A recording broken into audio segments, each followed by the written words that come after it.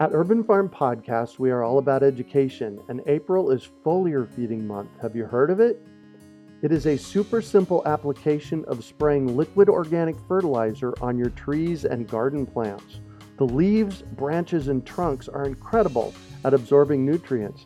And if your soil isn't great or your pH is off, foliar feeding is a quick and long-lasting fix to get your plants the nutrients they need. Want to learn more? Join us for our free online webinar on how to apply this amazing process to your gardens and fruit trees. Visit urbanfarm.org to sign up. That's urbanfarm.org. Greetings, urban farmers, gardeners, and healthy food visionaries. Farmer Greg here, and welcome to the 647th episode of the Urban Farm Podcast, where every day we work together to educate and inspire you to become part of your food revolution. Today on our podcast, we have someone who is exploring solutions to current water challenges for farming. We're talking with Seth Siegel about water scarcity in agricultural areas. Seth is a serial entrepreneur, water activist, New York Times best-selling author, and the chief sustainability officer for NDRIP.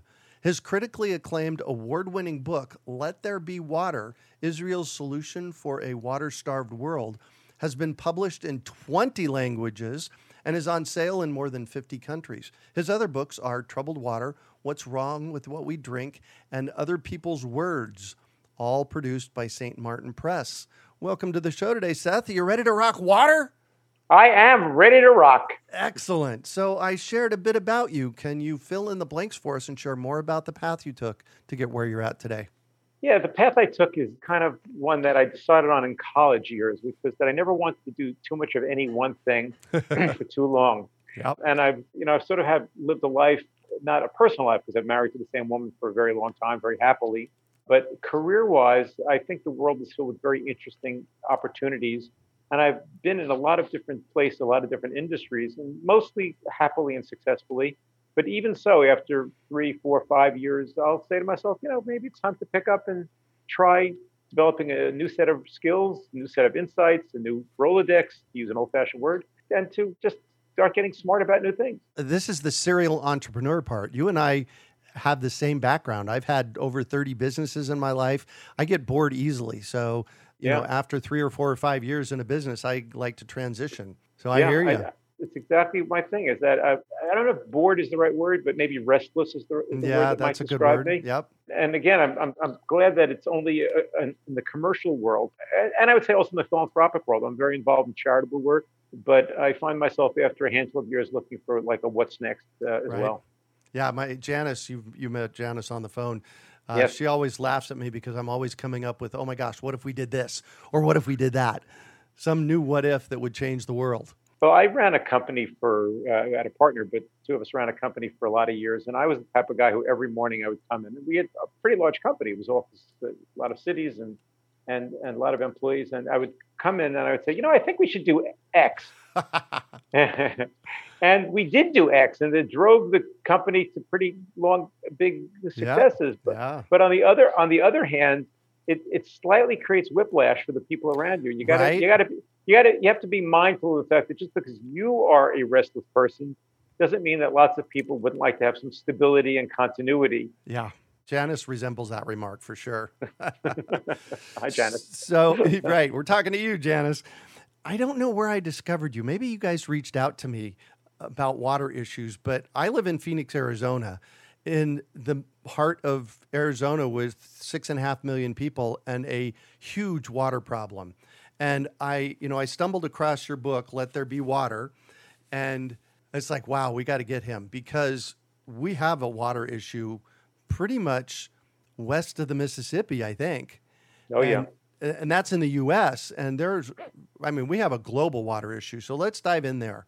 Well, we do. What I would like to say, though, is that since you are focused on water and it's focused on farming and agriculture, what I want to say is that the great thing about water problems is that they actually come at you very gently initially, and they give you lots and lots of lead time. Water problems tend not to be like earthquakes or tornadoes other things that just rip things up all of a sudden. Water problems come at you slowly enough that if you are wise, if you are careful, if you can look over the horizon, they give you the opportunity to plan and to fix the problem before it becomes a crisis. Now, where you have water crises, whether it's in Arizona or whether it's around the world, and I could talk a lot about the international situation as well as Arizona.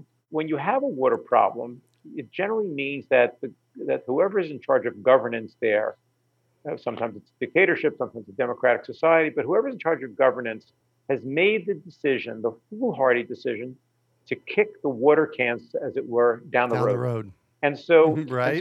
and so if you had said to yourself 15 or 20 years earlier, we see this problem coming. We know there's a problem. Mm-hmm. It's not like we woke up this morning and discovered, oh, Arizona, it's a dry place. Oh, really? I didn't know that. Right. I didn't realize that. So if we had taken the steps early enough, you wouldn't have the problem. Now, the other part of this is that it's late in the game, but it's still not in catastrophe period yet, either in the US or mostly around the world. There are some places where it's borderline catastrophe. But we don't have to get to catastrophe if we are prepared to focus. And that has been the key emphasis of my books, which is I'm solutions driven. And the key solution is, I have actual suggested ideas, but it's like, first of all, let's get an activated, concerned citizenry thinking about water, getting smart about water. And let's ask of our elected officials that they also begin getting smart about water quality and water scarcity. Yeah, wow. When I as a side note, I just reached out to the mayor of Phoenix. I know someone that works for the mayor of Phoenix. Phoenix has, I don't know, over 4 million people or something crazy like that. Yeah. And the greater Phoenix area for sure. Yeah. Yeah. So I've started to plug in there to, push an agenda of let's wake up around water, because we're not doing any water restrictions. We're not asking anybody to save any water. We're not asking anybody to change about water here in Phoenix, Arizona. And that for me that's a red flag, don't you think? Yeah, but Greg, I'm going to tell you is that it's very, very hard. Again, short of crisis, it's very, very hard for elected officials to ask for restrictions, which is another way of asking for sacrifices. Yeah. And the better solution, I would argue, and this permeates both let there be water and troubled water, is the better solution is to not ask people to do things that are a radical or significant change in the way they are doing things today. Rather, it's a way to do it in an evolutionary way. Coercion generally breeds angry responses and a counterpoint. And also because the fact that there's always a new election coming up, there's always some, and I don't want to say that this is true of both political parties, there's always some opportunistic politician who was willing to ride some hot issue as his or her issue in the next election to oppose the incumbent. And therefore, incumbents go into a protective crouch. They don't want to give an issue to their opponent. And so it's easier to do nothing. It's easier to ask little of your constituents than it is to suggest something big. And the best way of all to do that is to help them get to the land of glory in such a way, let them get to the promised land with the easiest route possible. No, I love that. And, in our pre-conversation, I said the Urban Farm Podcast is all about solutions. And you said you're the man for that. And I love that. So let's talk about Let There Be Water, and tell us about the book and maybe how it started and what the point is.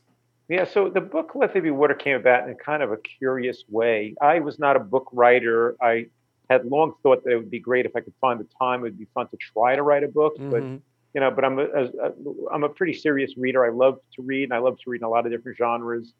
And I'm curious about different styles of writing, and whether English language or in translation. And it was just one of these things where, a nice to do, but not a must do of my life would be nice to write a book. So that's sort of point one. Point two is that I consider myself to be a very engaged citizen who cares about public policy issues. I try to get smart about a whole range of issues. And even where it's not something that affects my life day to day, I think it's valuable for citizens to try to be self-educated as much as they can, so that they can pull the pieces together and see the connections between whether it's tax policy or water policy or defense policy, and to see what the points of connectivity are and how you can create a rational sense of governance and how to be a good citizen. So what I heard you just say is, how do we make positive connections? Yeah, Yeah, I guess. I mean, I'll accept that. I mean, that's not specifically what I was saying, but I think that's a fair interpretation Uh-huh. or translation of what I was saying. Anyway, one fine day, I'm a member of a foreign policy think tank called the Council on Foreign Relations. One fine day, I attend a private, everything there was private, but I attended a briefing there by a U.S. senior government intelligence official who was sharing the fact that the U.S. government believed with a high degree of certainty that the world was going into a period of water scarcity and it was going to cause all kinds of problems from a national security point of view. But anyway, as luck would have it, that was, I attend a lot of talks, and usually it's like for about an hour or two, I'm well engaged, and then I go, let it go. This time, I found myself just completely captivated by it, and went back to my office and started Googling around, if you're allowed to use the word as a verb or a noun, whatever it is. And I started trying to find myself what this all meant. So that's the second part. The third part of this is that very weekend, I'm very friendly with a number of elected officials of both parties, actually. And I was on the phone with a U.S. senator who sits on the U.S. Intelligence Committee. And I shared with him my concern about this intelligence report, this declassified intelligence report that I've been exposed to. And he had no idea of its existence. And Wow. he had no idea that there was a water crisis coming. He had no idea. He's a good guy. He's generally well informed. He's a solid guy. His name, I think most of your listeners would know pretty well. And I found myself thinking, this is pretty problematical. If someone who's one of our leaders doesn't know about this, Right? and so I started looking to learn more about the problem. But as we both agreed a minute or two ago, we're very solutions driven. I didn't want to just complain and whine and just say what a terrible problem we have and not come up with solutions. So I started looking for solutions to all the global water problems. And here was the shocker. But I discovered that nearly every single water solution was either invented in or comes out of with improvement in Israel. Really? And the reason why that was so shocking to me was I had been to Israel and I knew the country was a very dry place. I knew Mm-hmm. that there was only rain that falls for a few months in the winter. I knew that it's a very rapidly growing population and it's a very dynamic economy, which usually two indicators of the fact that there's going to be water scarcity, as you Mm-hmm. see in Arizona, fast growing economy, fast growing population. Yep. We're running out of water. So that normally is a problem. And indeed, Israel has suffered terribly from climate change. They've lost about a third of their water, about 30% of their water over the last 25, 30 years. Wow. And I thought to myself, wow, they should be a water basket case. But instead, you go to Israel, you think you're in London without the river, but you think you're in London. You turn on the water, you take all the shower you want, and so forth. And I thought, how in the world did they get to this point? So I started reading up on it, and then we get to the final point of the trigger, which is I said to myself, this is a story everybody needs to know. Everybody needs to know, what did Israel do? Because with everything Israel did, every country in the world can learn something from that experience. And that's what got me to write the book, Let There Be Water, because I finally knew what the problem was. I know what the problem was for a few years. I finally had the solution to the problem. So that's how the book came to be written. Nice. And can you clue us? So the problem is we're using too much water. We're running out of water. We're not paying enough attention to water. What's the solution? Can you kind of Well, key us in a little bit? yeah, well, the answer is actually there's a lot of water out there, Mm-hmm. but we have to stop thinking about it like it's sunshine or air or some inexhaustible resource. It is a vast but finite resource. Mm-hmm. And therefore, we need to figure out ways of using it in a way that's intelligent. Now, sometimes people say that water is the only commodity in the world for which there's no replacement. So there's a replacement for oil. You can use gas. If you don't use gas, you can use solar. You use solar, you can use wind. There's a replacement for it. You don't want to drink tomato juice? Well, you can drink pineapple juice. Right. There's always a solution. There's always a substitute for everything, they say, except for water. And one of the aha moments I had in my research and writing of my books is the realization that paradigm of that there's no substitute for water, but that's absolutely 100% wrong. The reality is that there is a very significant substitute for water, and that is smarter, better water use. And that involves better governance, market forces, and lots of application of smart technology. And so therefore, you can use the same water molecule over and over again. That's one approach. Or instead of using 10 buckets of water to achieve a goal, you use 1 bucket of water to achieve the same goal, but it's totally invisible to the consumer as to the fact that he's now using or she's now using just 1 bucket. There's the same outcome. And so that's the solution for the idea that water has no replacement. Indeed, water does. Nice. What kind of technological solutions are we looking at here? The technological solutions are technological choices that are large and small. But the first thing you have to do is you have to make a decision as a society that you actually want to start doing what I'm describing here. Because until you make that decision, then you're in a push-pull between the government and industry and the inventor community and academia. And what's going to happen is that inventors are going to say to themselves, well, if I'm going to get the pushback or I'm going to spend 2, 3, 5 years working on this invention, I'm never going to recoup my investment, then people are just going to use their genius to invent in some other realm. Mm-hmm. And so the first thing is society needs to make a decision and to send a signal out to the fact that we care about water, we care about water savings, we care about water quality, and we're going to do things to make sure that people know that we care about that. That's everything from consumer education to passing some legislation that shows this, to indeed finding a way of being welcoming to new ideas. But that said, once you have that, then you have to figure out a way to depoliticize your water conversation and to make it run by technocrats who care about how to get the highest, best use, the largest amount of water, the largest number of people, the highest quality possible, at the lowest price possible. And once you have that decision made and you get the politicians largely out of the equation, you'll do very well. And Israel did both of those things. And Israel also did a third thing. Israel made a decision to use market forces. This may surprise some of your listeners who think that they're paying a lot for their water, but almost nobody in the United States is paying the real cost of their water. It's almost it's subsidized almost everywhere, and in some places subsidized greatly. Mm-hmm. And that's again because of the fact that politicians do not want to put themselves into a position of raising water prices, and so it makes it look like, because that looks like a tax increase. So it sort of looks like, water prices are being, you think you're paying the real price, but you're not. In Israel, they apply market forces by having everyone pay the full and complete price for their water. And that includes sourcing the water, cleaning the water, transporting the water, administering the water. Wow. And finally in the equation, Israel is a very, very technologically driven society.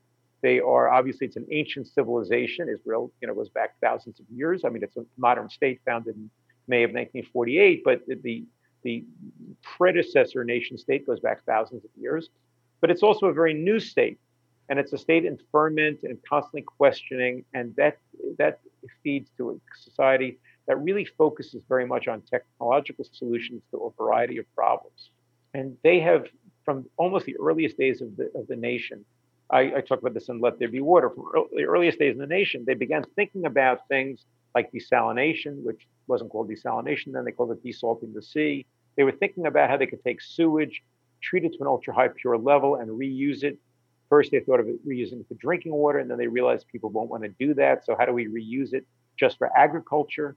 They began thinking about ways, again, this is before GMO crops existed, they began thinking about how they could breed crops that would actually thrive on less water or on crappy water, on marginal water that wouldn't otherwise be used.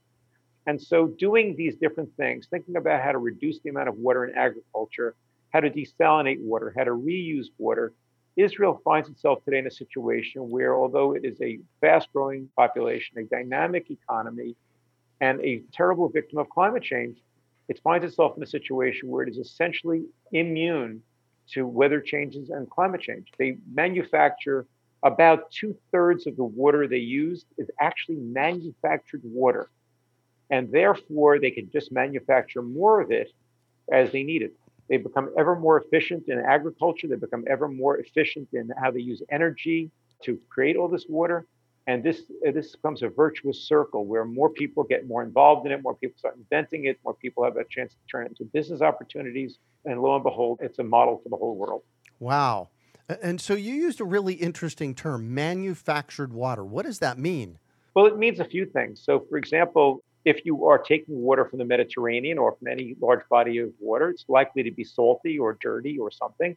And Israel has developed a whole variety of extraordinary desalination techniques. And the current system they use is called reverse osmosis. And they figured out a way to use very low energy amounts of the energy for desalination. Uh-huh. And so therefore, it's not surprising that in Israel, you find the world's largest, most energy efficient, lowest carbon fuel using desalination plant in the world. Wow. And so you have that. So if you could simply segregate just the water that people used in their own homes, but they don't because it goes into the general pool of society. But if you could, it would be that 80% of the water consumed in Israeli households is desalinated water. So that's a lot of water, but they could raise that to 90% or 95%. In addition, Israel leads the world by a long margin in the reuse of sewage. We think of sewage mostly as a nuisance, as a bother, as something that's something to be gotten rid of. In Israel, they see it as an opportunity. And so starting in the early 1950s, they began thinking about how they could capture as much sewage as possible, not dump it, treat it to a super high level, and then find a way to reuse it. What do we do in the United States? I mean, it's a little bit crazy. We comply with a law passed in 1972, the Clean Water Act, which I talk about in Troubled Water. We comply with the Clean Water Act. We take our sewage, we treat it to a pretty good level. I mean, it gets pretty clean. And then what do? And then we dump it in a waterway. We dump it in the Atlantic Ocean or the Pacific Ocean or a local lake or a local river. We dump it. Yeah. We don't reuse it. So in Israel, they reuse over 85% of their sewage for other purposes. I'll talk about that in a second, what they use it for. In America, it's about 6%. The second leading country in the world after Israel, which is 86%, is Spain with 17%. Wow. So think about that. Think about that, of how much water is wasted every day. And then throughout all of the Israeli agricultural story, flood irrigation is banned in Israel for more than 50 years now. They are very, very careful with how they make use of water. Everybody who grows things or uses water for industry is mindful of the fact that they're going to make very, very smart, efficient, technologically wise use of their water. So these are some of the techniques that Israel has used.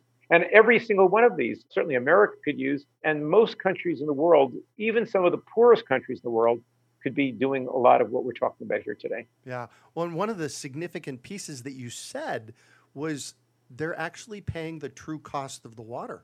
Yes.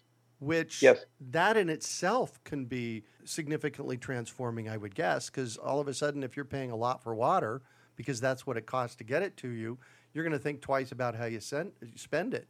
And if you're a municipality, which now gets the water for free, but now you have to pay for your water, you're going to fix all your leaks. So Israel has, other than Singapore, is the lowest amount of percentage of leaks anywhere in the world. Wow. 9% of their water is lost to leaks. Whereas in the U.S., it's about a third. In the Chicago suburbs, it's about 40%. Wow. In Malaysia, in Indonesia, it's as much as 65%. Malaysia, similarly, and so you have vast. And I'll take other examples in Iran, which has spent billions and billions of dollars crazily pursuing nuclear weapons. Instead of building out intelligent water systems, they use 95% of their fresh water for agriculture. And why is that? Because farmers get their energy for free. They're encouraged to keep pumping water. They pump water and they misallocate that water use. They leave the pumps on overnight and water is wasted. Likewise in Egypt, which has a big water problem now, the Nile River. And I could talk about this in country after country and actually in region of the United States one after another. And so if we can get smart and serious about how we're going to be clever about how we use our water, we can actually push off for a very long time water crises that seem to be brewing here in the United States. Seem to be. They're in our face here in the desert Southwest. So I don't want to skip past, you said, talk about what Israel does with sewage. Oh, yeah. So what Israel does with sewage, it's really wonderful. As I started to say, is that lots of places think of just as a problem. So in Israel, in about 1952, the country was 4 years old, and they began talking about the fact that, yes, we have more than enough water today, but we could see a day, they say, when we won't have enough water. And if we don't have enough water, where are we going to get it from? And so they began a process of learning how to treat water to this ultra high pure level. Mm-hmm. And then knowing that people won't feel comfortable drinking that water, they spend 25 years and billions of dollars building out a parallel national water infrastructure system.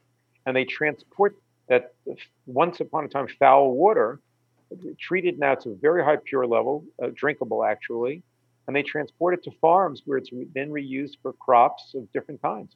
And so that same molecule, I can almost jokingly say that, somebody sitting in his apartment in Tel Aviv has a tomato with, in his salad at dinner.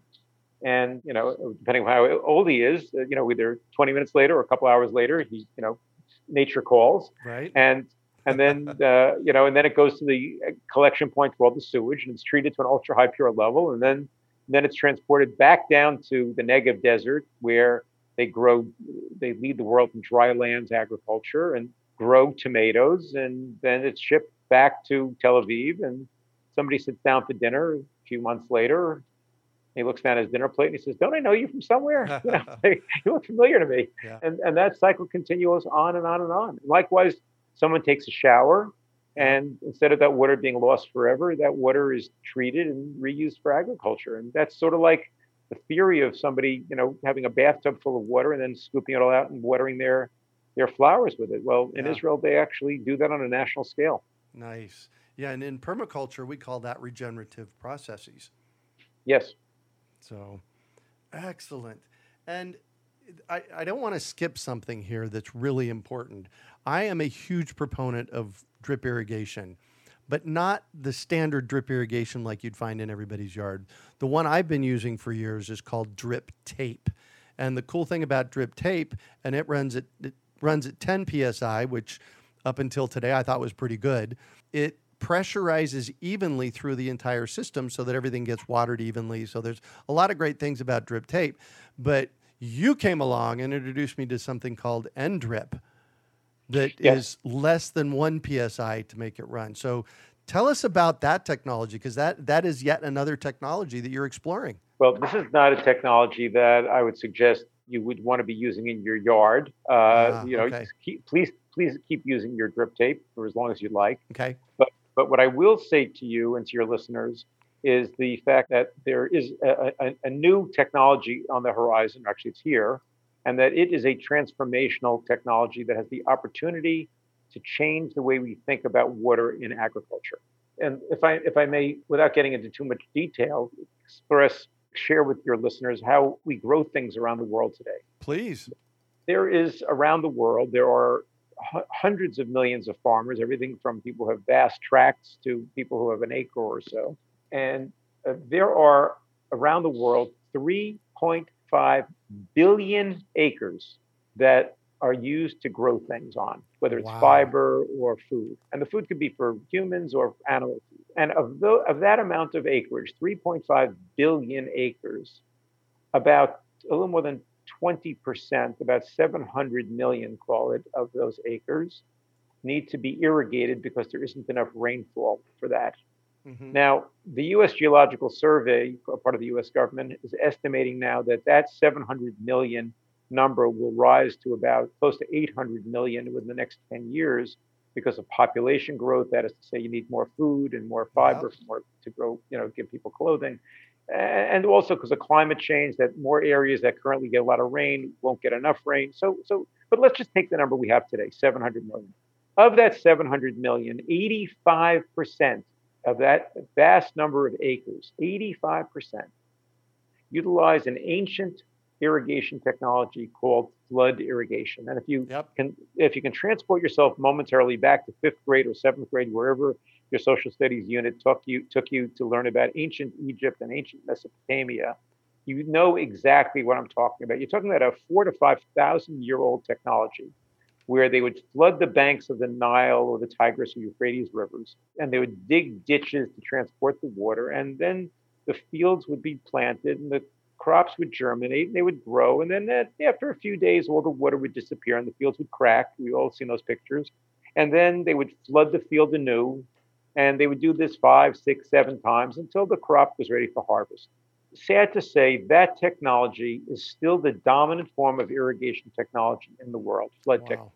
But now, I should very quickly introduce two other concepts to your listeners, and that is center pivot, which is if you've ever flown over the United States, you look down at your window, you see these large circles in the fields in Nebraska and Iowa and places like that. Those are generally about 120 to 180 acre farms or farm plots. that are irrigated by a very energy intensive sprinkler system, which is a rotating arm that goes round and round. That's what the circles come from.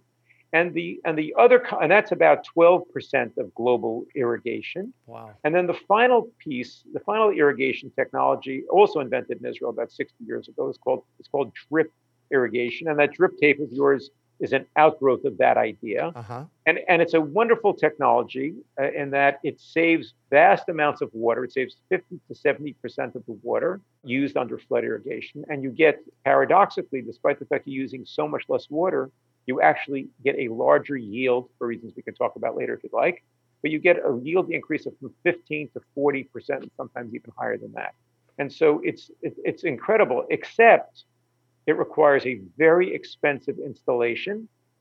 And then it requires an ongoing and very significant amount of electricity or diesel or some other form of fuel or energy to propel the water across the field to get the drippers working. And that was the state of play until about 3 years ago. And about 4 years ago, I was speaking at a conference in Milwaukee, and someone I had interviewed at length for my book, Let There Be Water, was backstage also planning to speak.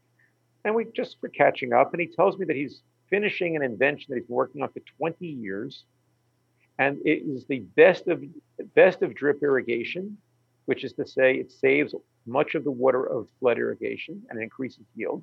But somehow or another, through some magical means, with a PSI of less than 1, you were saying that your drip tape is a PSI of 10. 10, exactly. With the PSI of 1, which is basically to say zero energy, he has invented a system that can propel across a field of any size, up to 1,800 feet long. Wow. And drip irrigate that entire field with zero energy cost. And he can install it so inexpensively that farmers of commodity products like cotton and alfalfa and sorghum and potatoes and rice and wheat and corn and you name it, any field crop can easily utilize the system and recoup the investment within a single season. Wow. That is And I one said hell of a return on investment. Yeah, I'll say. And I said to him, I mentioned earlier that I had a pretty good life and I had a business that I ran, but I didn't mention I'd sold it. And I devoted myself to public service. And so, I'm thinking to myself, this is pretty amazing. And I said to him, well, if you are looking for investors, let me know when you're looking for investors. About a year later, he called me up and he said, I finally perfected it. It's working. I'd love to show you a working model of it. He did. He showed it to me. And I told him that same day, let me know when I can write you a check. I want to be an investor here. And then what happened was I was an investor and I kept investing a little bit more and a little bit more and a little bit more and then a lot bit more. And then I'm the type of person who likes to share ideas and I kept sharing with the inventor and the CEO he hired, who's a fabulous, magnificent, very, very talented CEO. And then a few months ago, they said to me, you're basically working for us full time. Why don't we stop dating and get married already? Right. So they said, pick a title of any job in the company you'd like that isn't already taken. And it's yours. So I said, well, the only job I'd want to be is chief sustainability officer because that's the only thing I care about. But Right. And then I decided I was writing another book. I decided to put that on hold and instead work on this for a couple of years until I get bored again and move on again. Nice. Wow. And there's so many places I could go with that. Yeah. What a great invention. I guess that's what I have to say about that. These are the kinds of things that we need to be doing. Yeah, and so it is a great invention, and it's the kind of thing that the inventor isn't just somebody who just showed up on the scene. He is somebody he's Israeli, an Israeli professor. He was the former water commissioner of Israel. He had a groundbreaking approach to water management in the country. He helped get the country through a severe, severe drought so that people didn't really feel the difference in their lives very much. And then he turned his attention to a longstanding problem that he saw, which was that we were just wasting too much water from flood irrigation. And just think about this, just to give your listeners a sense of what we're talking about in water savings.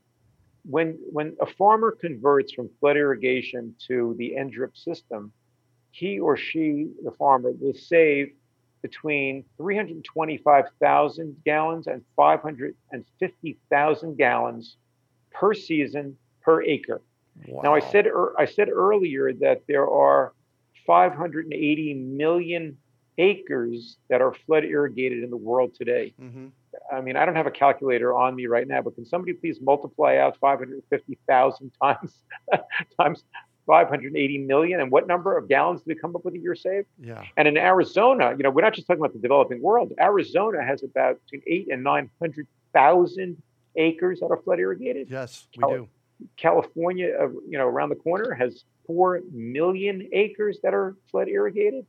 So think about in the middle of a drought, the first and second most water consumptive crops are alfalfa and cotton. Yep. And it is still the policy of farmers everywhere to grow these crops because they are needed to society. And this is what farmers are encouraged to do. And we should encourage them to do this. But we should discourage them from doing it with the most water intensive means possible and substituting out very low cost technology that can save them and society a coming headache. Yeah, it's not very far off either. Well, it may not be. I mean, if it doesn't start raining like Noah, 40 days and 40 nights, we're gonna be facing a pretty significant problem. Yeah, exactly. Wow. So that is a huge amount of data for you to share with us. Thank you for that. As a homeowner in Phoenix, Arizona, what are some things that I can do to make a difference here? Because that's really what we're trying to do. Well, the most important thing you can do, look, you've got a pretty big, megaphone here with this podcast. Yep. And you got a lot of followers and a lot of people listen to your show. And if I may say, I mean, I have a nasty habit of telling people what they should do, but since you just asked me, I guess I can get away with it.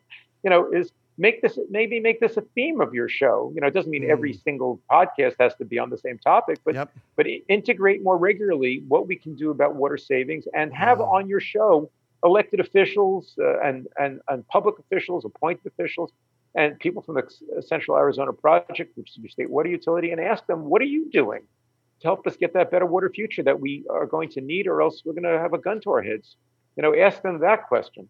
Ask them what they're doing to make sure that we can preserve agriculture, because that's the next logical step. They're going to start banning agriculture. Right. And why is that? Why is that either fair to the farmers, or why is that even financially viable?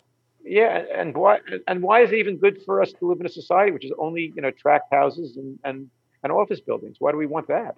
Yeah. So I think that's something that you can be doing. But if you were speaking more micro than that, like what you can be doing, well, there's always the shorter showers and fixing leaks type of mindset. But I think that educating yourself and educating your listeners and then demanding changes of our elected officials are the single most important things that we can be doing. Because I said earlier that I don't believe in authoritarian command choices for democratic societies. And you want people to understand what the issues are. You want them to be able to make sacrifices when they need to, because they want to. Yeah. But you also want to be able to offer choices to them where they don't have to feel like they are sacrificing. They can live a better life just by virtue of the fact that the people who we elect to look out for us and to think about our future are doing that in the world of water.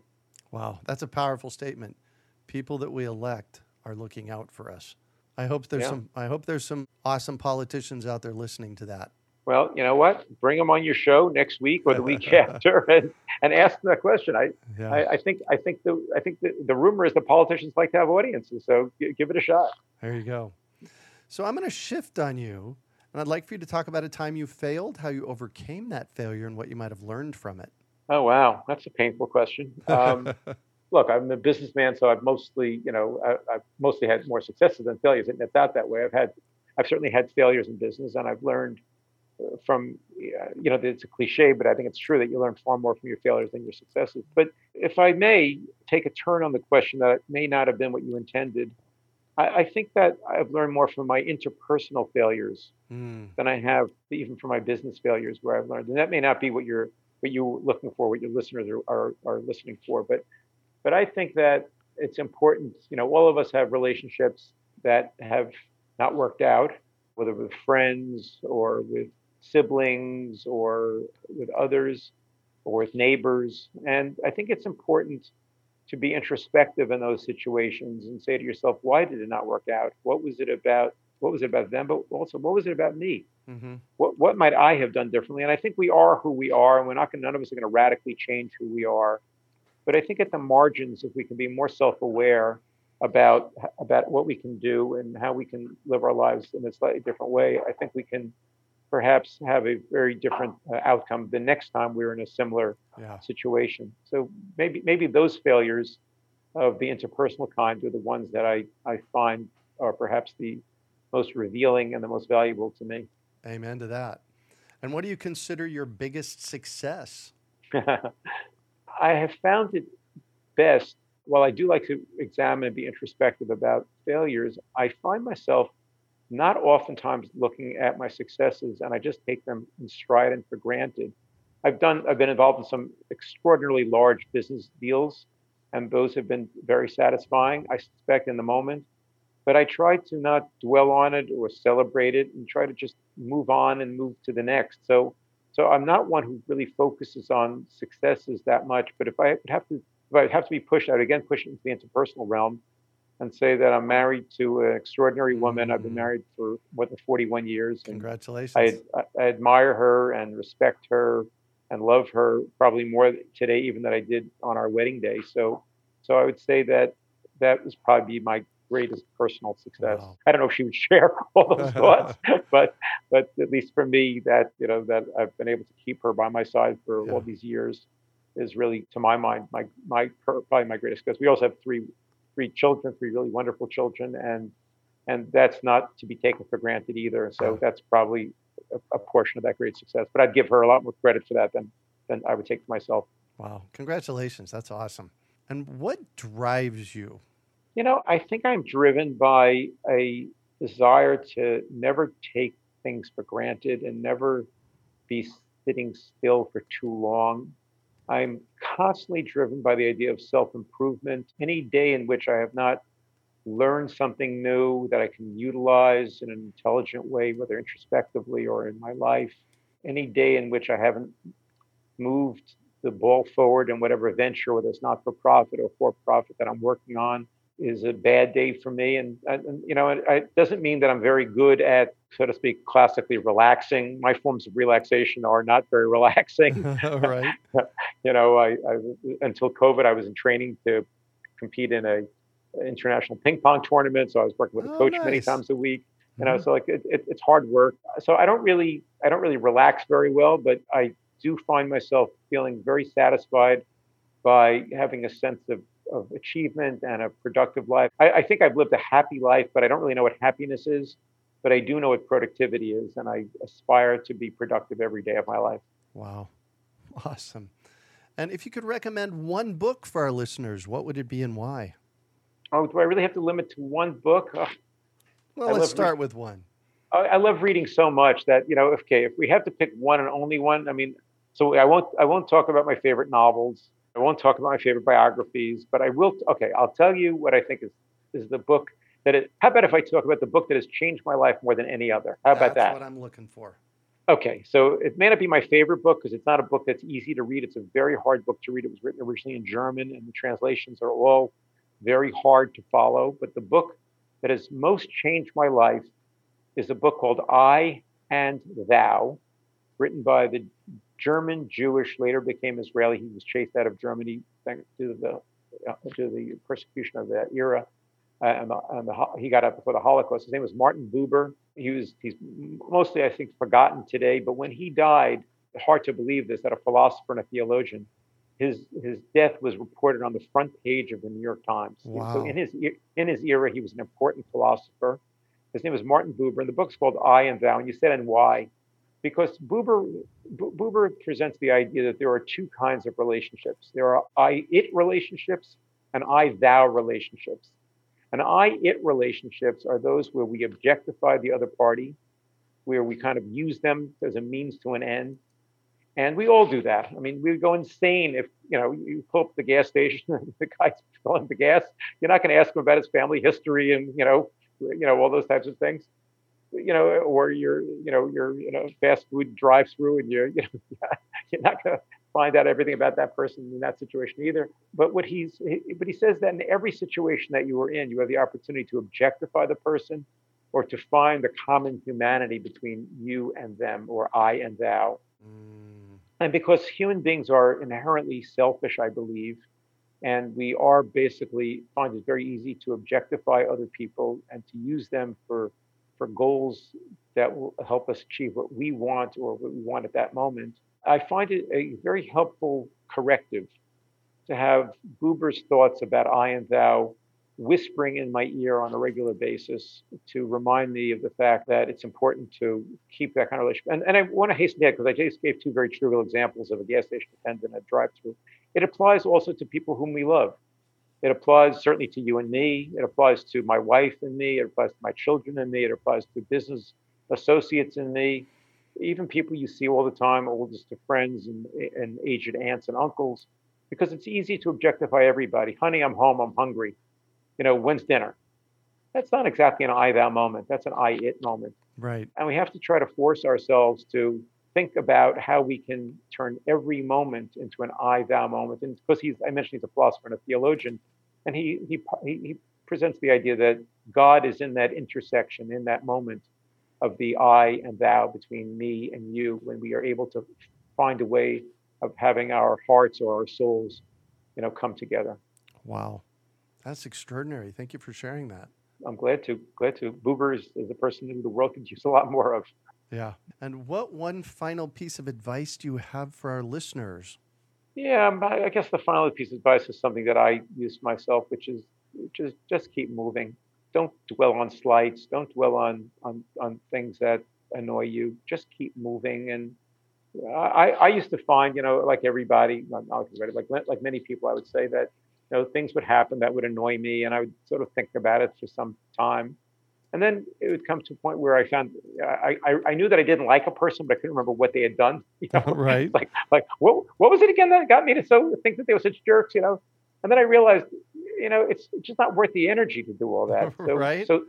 So surround yourself with people. I guess the other advice is surround yourself with people who challenge you, who encourage you, who inspire you, and try to stay away from people who don't do those things for you, and to focus on, the push yourself to what's next and not to dwell on the small things that have, get under your skin at the moment. I think we all have that, but it's mostly not worth the time or the trouble to dwell on that. And that allows, given my interest in being productive, that allows me to be productive by not wasting a lot of time or dwelling on silliness. One of my favorite sayings from about 30 years ago is you can be right or you can be happy. Well, I think you're right, and I think you're happy. So there you have it. There we go. Well, thank you so much for joining us on the show today, Seth. Great. I'm glad to be here, and I hope this gets a lot of your listeners interested in water issues in a way that they might not have been before. Amen to that. And how can our listeners get a hold of you, find your books? Well, a lot of ways. I have a new book that just came out called Other People's Words. It's kind of a motivational book. I've been a lifelong quotations collector and thousands of quotations. And my editor at St. Martin's Press, part of Macmillan, asked me if I would consider digging through those quotations and coming up with a way of organizing them in such a way that it kind of becomes a self-help book or a motivational work. And so I went through a couple of thousand quotations, pulled out about 1,300 of the best ones that were most relevant, organized it into a system, an organized system that helps you to understand how you can live a better life yourself, be more productive and better to yourself and better to others. And so that book, along with Troubled Water, which is about America's drinking water and the health crisis that I think will come from it. And finally, the book we've talked a lot about today, Let There Be Water. All three of those are still very much on sale. They're all three in print. You get them on Amazon, of course, or you can Google the titles and get them. You can also reach out to me. I love communicating with people. I try to respond to every email within a day of receiving it. You can reach out to me at my website, which is www.SethMSiegel. I'll spell that SETHM like Mary, Siegel, SIEGEL. www.SethMSiegel.com. And I'm also active on Twitter at SethMSiegel. And I love the dialogue. I love hearing from people. And please share your views and share your experience with me. Wow. Well, once again, thank you so much for joining us today. This has been eye-opening for me. Well, thank you, Farmer Greg. It's kind of you to say. You bet. You can also find show notes from today's podcast at urbanfarm.org/Seth M. Siegel. We hope you enjoyed today's episode of the Urban Farm Podcast. Remember to listen for tips, advice, and resources to help you on your journey with urban farming. You can find us on the web at urbanfarm.org or send us an email to podcast@urbanfarm.org.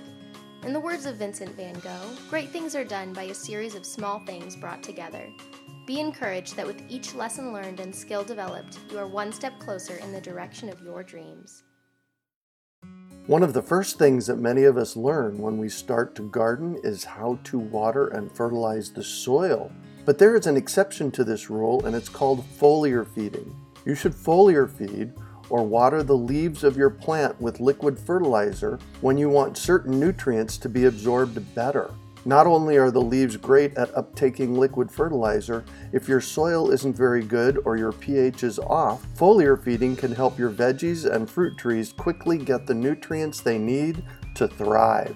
If you're ready to start foliar feeding for maximum growth, yields, and quality, head on over to urbanfarm.org/feed the leaves to see our selection of foliar feeding products.